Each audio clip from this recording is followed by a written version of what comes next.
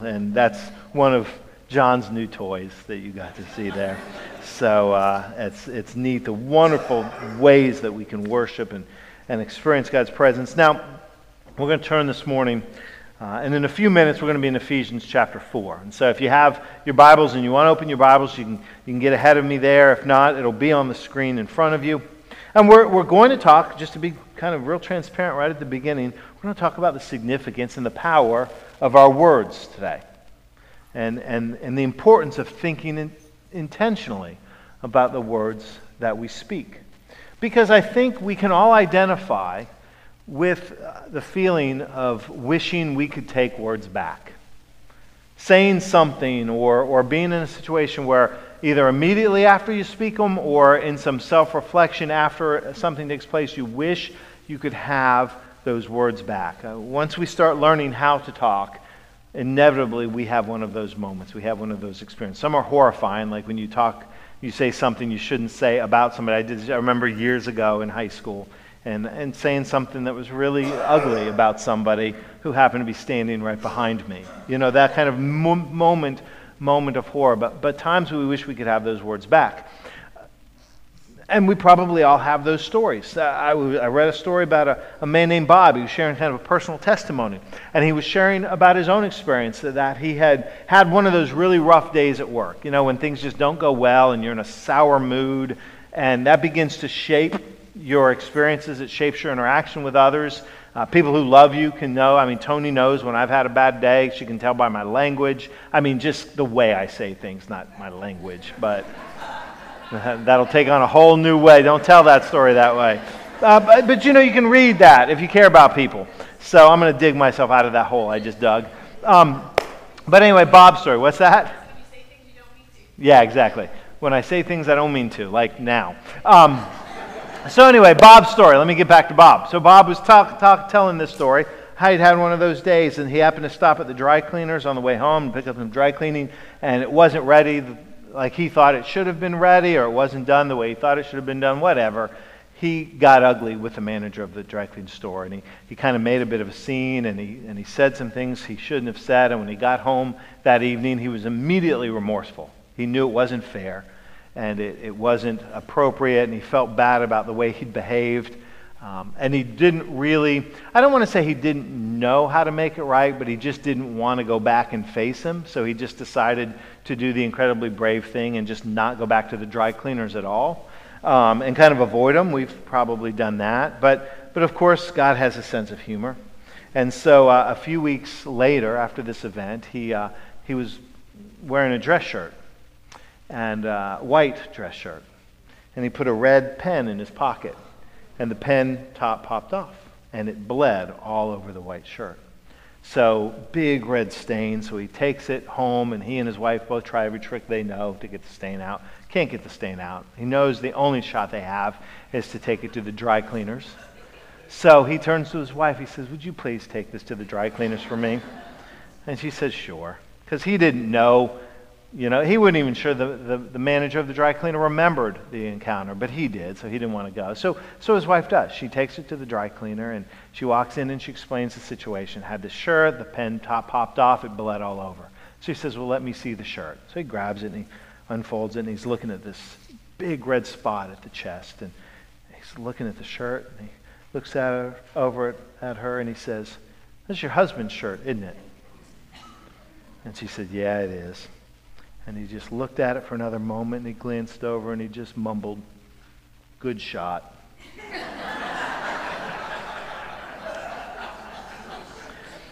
And the point was, he did remember. He did remember, and it was tongue-in-cheek, but our words, they have an impact. They shape our relationships. They shape our interactions with others and what other people think about us, as certainly as they do for you with people who you've encountered. And we turn to Ephesians this morning, and that's kind of what Paul wants us to take inventory of in our life. This is kind of the challenge of God's Word to us, is to be intentional about thinking through our words and the impact of our words and what that means and how our relationship with Christ should begin to shape the things that we say. Certainly the things that we do, but even the things that we say. So we're going to pick it up at verse 25 of chapter 4. It says, "Therefore each of you must put off falsehood and speak truthfully to your neighbor, for we are all members of one body. In your anger do not sin. Do not let the sun go down while you are still angry, and do not give the devil a foothold. Anyone who has been stealing must steal no longer, but must work, doing something useful with their hands, their own hands, that they may have something to share with those in need. Do not let any unwholesome talk come out of your mouths, but only what is helpful for building others up according to their needs, so that it may benefit those who listen. And do not grieve the Holy Spirit of God, with whom you were sealed for the day of redemption. Get rid of all bitterness, rage, and anger, brawling and slander, along with every form of malice. Be kind and compassionate to one another, forgiving each other, just as in Christ God forgave you. Follow God's example, therefore, as clearly loved children, and walk in the way of love, just as Christ loved us and gave himself up for us as a fragrant offering and sacrifice to God." Brothers and sisters, this is the word of God for the people of God. Let us pray. Lord, that we would hear, truly hear your word to us today, and reflect, and be open to your shaping and your truth and your challenge in our lives. Lord, I pray these words that are spoken, be of your Holy Spirit and pleasing to you. We pray in Christ's name. Amen. Words that matter. I want to see, I'm going to put two words on the screen. Jay, I want to ask you to put those two words, that first slide that's up there. Put the lorem ipsum. Anybody know what that means? Anybody know what lorem ipsum is? You're guessing. I hear some of you guessing. It means absolutely nothing. Nothing. Now, I didn't make them up. That's not something I just put together, but I'm glad none of you said, well, I know what it means, because it doesn't mean a thing. They're empty words. It's actually the first two words that are used in text, in a place setter text. When I say a place setter text, it was developed in the 1500s, 500 years ago, in the printing press, in order to create the appearance of words, to create something that would give somebody an idea of what it would look like if meaningful words were on the page.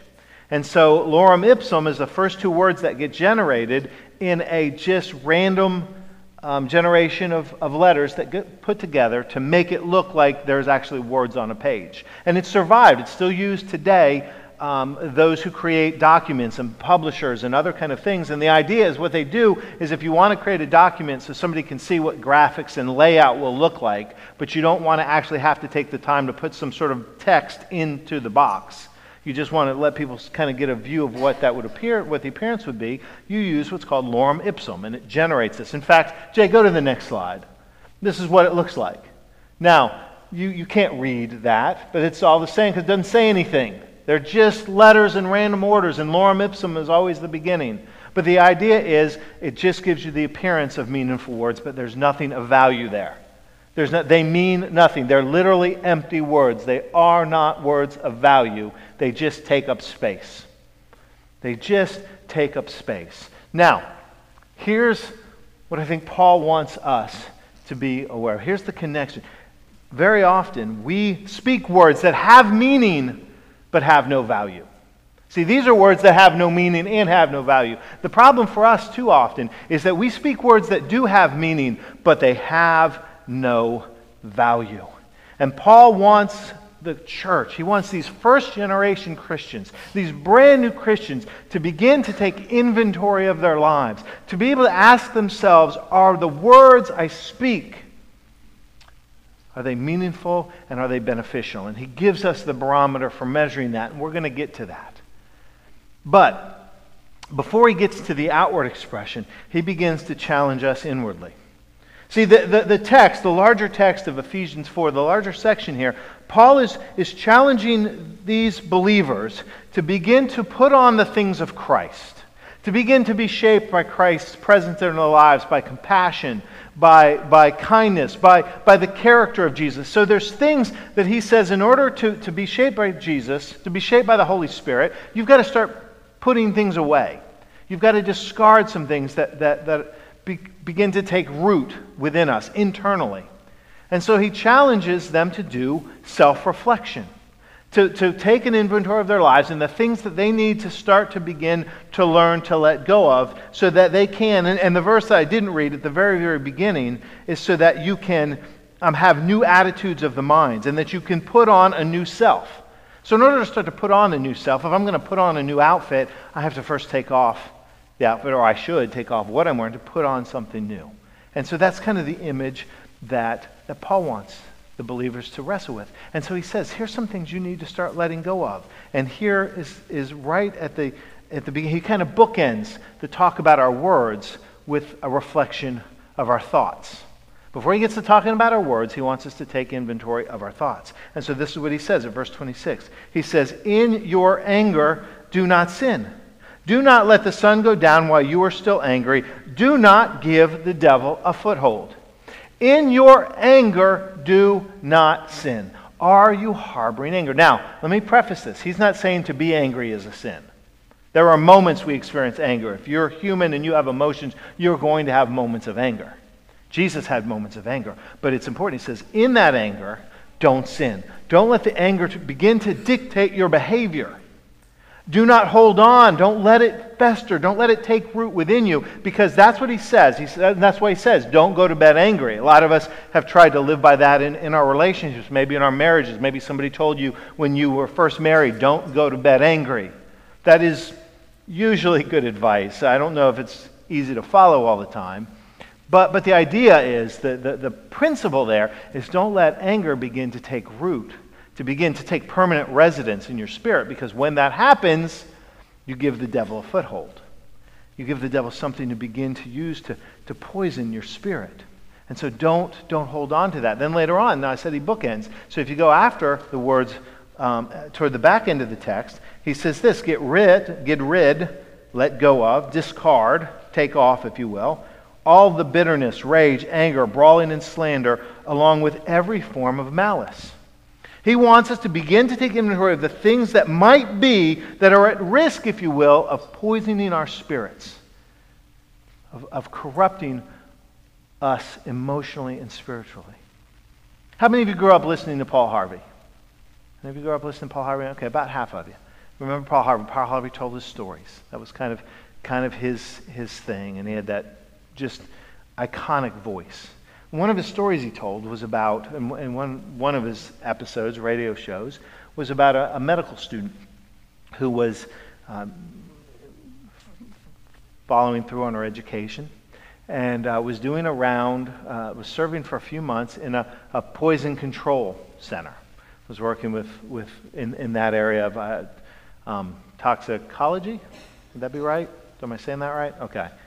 All right, you guys nobody's telling me I'm wrong. So that, okay. And she was working a hotline, and a mother called in frantic, and she said, I caught my daughter eating ants. Daughter was eating ants, and she was worried that it was dangerous, it was harmful to her. So this student, she listened to the story, and she assured the mother, don't worry about it. You don't need to bring her into the hospital. She's okay. Eating ants, while not advised, isn't necessarily harmful. And she said, good. And then right before she hung up, she said, that's good to know, because I gave her ant poison to kill the ants, which she had swallowed. That's Paul Harvey's rest of the story. But here's the thing, that changes the barometer, right? Eating ants, not advised. I don't know why you'd necessarily want to do it, but not harmful. Swallowing the poison begins to destroy you from the inside out, right? So now she said, get her to the hospital immediately. Here's the connection for us. Anger in and of itself is a human emotion. It's an experience. But when it begins to take residence, when we begin to hold on to it, it leads to the kind of destructive and poisonous behavior internally. It begins to rot us from the inside out with malice and anger and rage, these kind of things that begin to corrupt us. And you know this because you've probably experienced it. When you're really angry with somebody, you don't make them suffer, but you certainly do. You become consumed by it. You become defined by it. And it begins to shape us inward, outward. Because what's going on inside becomes reflected by what comes out. And what Paul says is what's happening in your heart, what's happening in your spirit, what's happening deep inside, that if you hold on to these things that poison and corrupt internally, then your words become poisoned and corrupted. Your behavior becomes poisoned and corrupted. And so he bookends this with an internal reflection because he wants what's going on inside to discard those things so that we can begin to take on positive characteristics of Christ. And so he moves to talking about your words. And so, after he talks about letting go of anger, he says in verse 29, the key verse, he says, do not let any unwholesome talk come out of your mouths. Now, earlier, he'd actually said, don't speak falsehood. Don't let falsehoods come out. Speak what is truth. And then don't let any unwholesome talk come out of your mouths, but only what is helpful for building up others according to their needs, so that it may benefit those who listen. So he gives this paradigm. He gives these directives, if you will. Don't speak falsehood. Speak the truth, and be driven by. Don't let unwholesome talk come out of your mouths. Don't speak falsehoods. Speak the truth, and speak the truth with language that is appropriate. Now, here's the thing: those can be wrestled with. Those can be massaged a little bit. And what I mean by that is, I've heard a lot of people over the years that have justified behavior, ugly behavior, by saying, well, I only spoke the truth. I was only telling them the truth. Now, we forget, now, and I didn't read that verse, but if you go to verse 15 of Ephesians 4, it's the very, very famous verse where Paul says, speak the truth with love. See, a lot of times we forget that part. But people say, well, I just spoke the truth. I just told them the truth. Okay. Well, they say, well, Paul says speak the truth. He did. So yeah, okay, you want to check that off? It was truthful. He says, don't let unwholesome talk come out of your mouth. Well, that's dangerous. That's dangerous because here's what I'll tell you. I've heard a lot of people that can use proper English and can cut people right to the bone. You've been cut to the bone by people who never said a foul word, but they sliced you with the language that they used. He says, don't let unwholesome talk come out of your mouth. Speak the truth. These become these kind of barometers. But what's more important is the measuring stick he gives. Speaking the truth is important. Speaking the truth in love is important. But does your language, do your words, does it build people up? Because that's the measuring stick. Speak your words that build people up. Speak words that are beneficial for those who are listening. This is where our words shift from lipsum, ipsum, which are words that mean nothing, to words that begin to benefit the hearer. Our words should have meaning and value, and that value should be to the benefit of those whom we are speaking to. Now, you can speak tough words of love, but words of love that are meant for the betterment of the hearer. Parents do this all the time. You speak tough words of love to your kids. They don't necessarily like it, but the intention isn't to tear them down, but it's to build them up. He wants the early church, he wants these followers of Jesus to be intentional about thinking, what are the effect of their words? What are the effect of our words on those who hear them? And don't hide behind some false notion of speaking the truth when your words are really intended to cut people to the bone. Now, contextually, the first Christians, the disciples, the first followers of Jesus, they had this concept because they were Jewish. The first followers of Jesus, they were Jewish. Jesus was Jewish. The Christian faith wasn't meant to be its own religion. It was really meant to be a renewal, a kind of a part of the Jewish faith, because those first believers believed that Jesus was the fulfillment of the Jewish prophecy of the Messiah, the coming Messiah. So that's important because their faith was rooted in Judaism, and Judaism had this very concept within its teaching. The rabbis would teach a concept called Lashon Hara, which Lashon Hara meant the evils of the tongues of evil, if you will. And what it spoke to is the fact that your words, and it's a derivative of Leviticus 19:16, which says, don't engage in spreading rumors and gossiping. Don't engage in spreading rumors and gossiping. And the idea is that your words should build people up. Anything you say, if it cuts people down, if it's harmful or destructive to them, that violates, or that is Lashon Hara, which is a tongue of evil. And so the Jewish listeners, they would say, yeah, we've been rooted in this kind of teaching.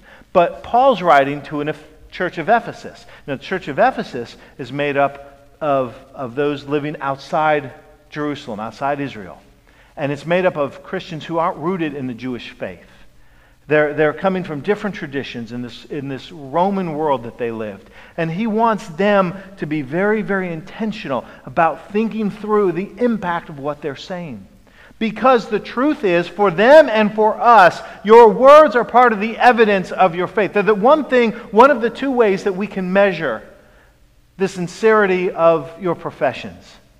That we can measure the truthfulness of your declarations. If you come in here, and I talk about this all the time, and we sing our praises to Jesus, and we talk about the love of God at work in our lives, and then you go out and people see you be ugly and nasty to others, that's an easy way to measure the sincerity of your faith.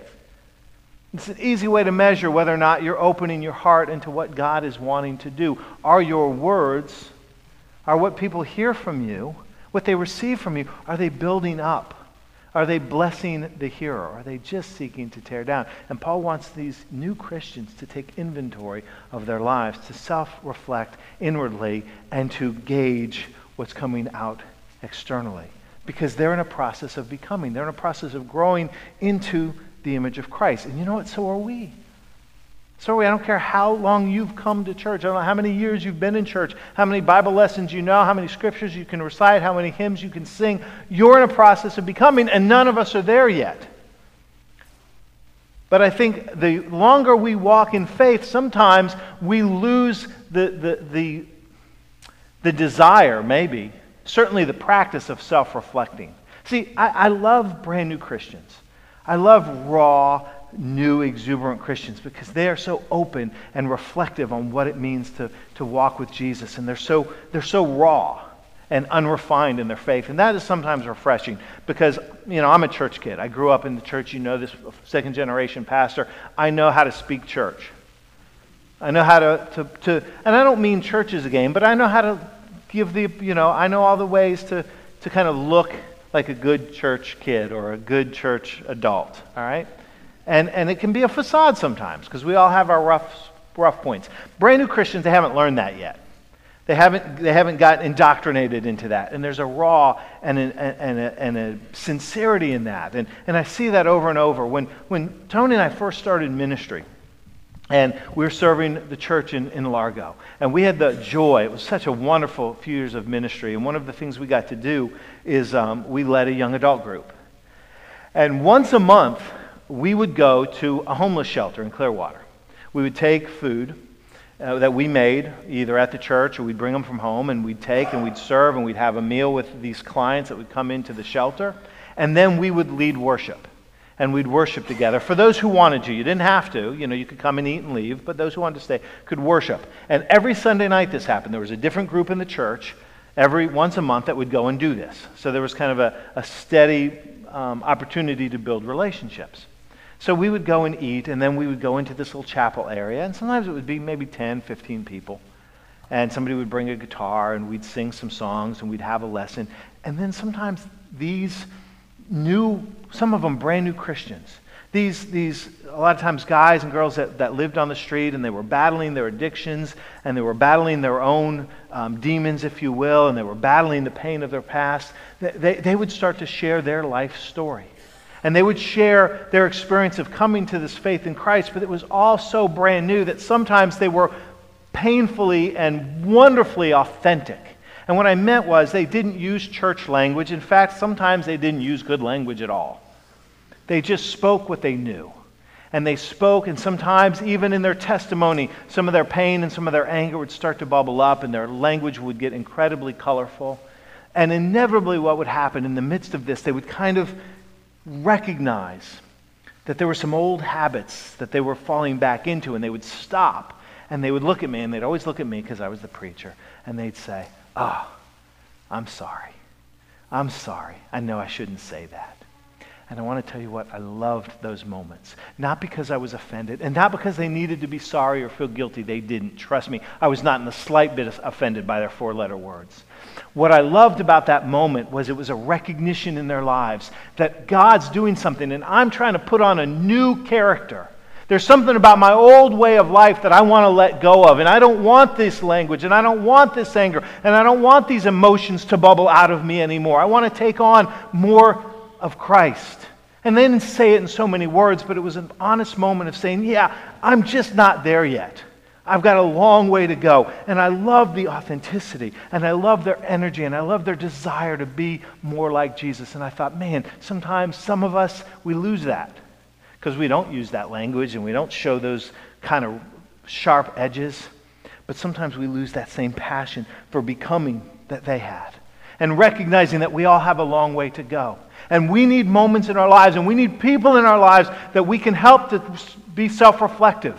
You need to take moments of your lives and ask the Lord, am I holding on to things I don't need to hold on to? Am I holding on to anger? Am I holding on to malice? Am I holding on to rage? Am I holding on to things that are corrupting me? And how is that flavoring the way I engage with others? How is it flavoring the words that I speak to others? You want to do something dangerous.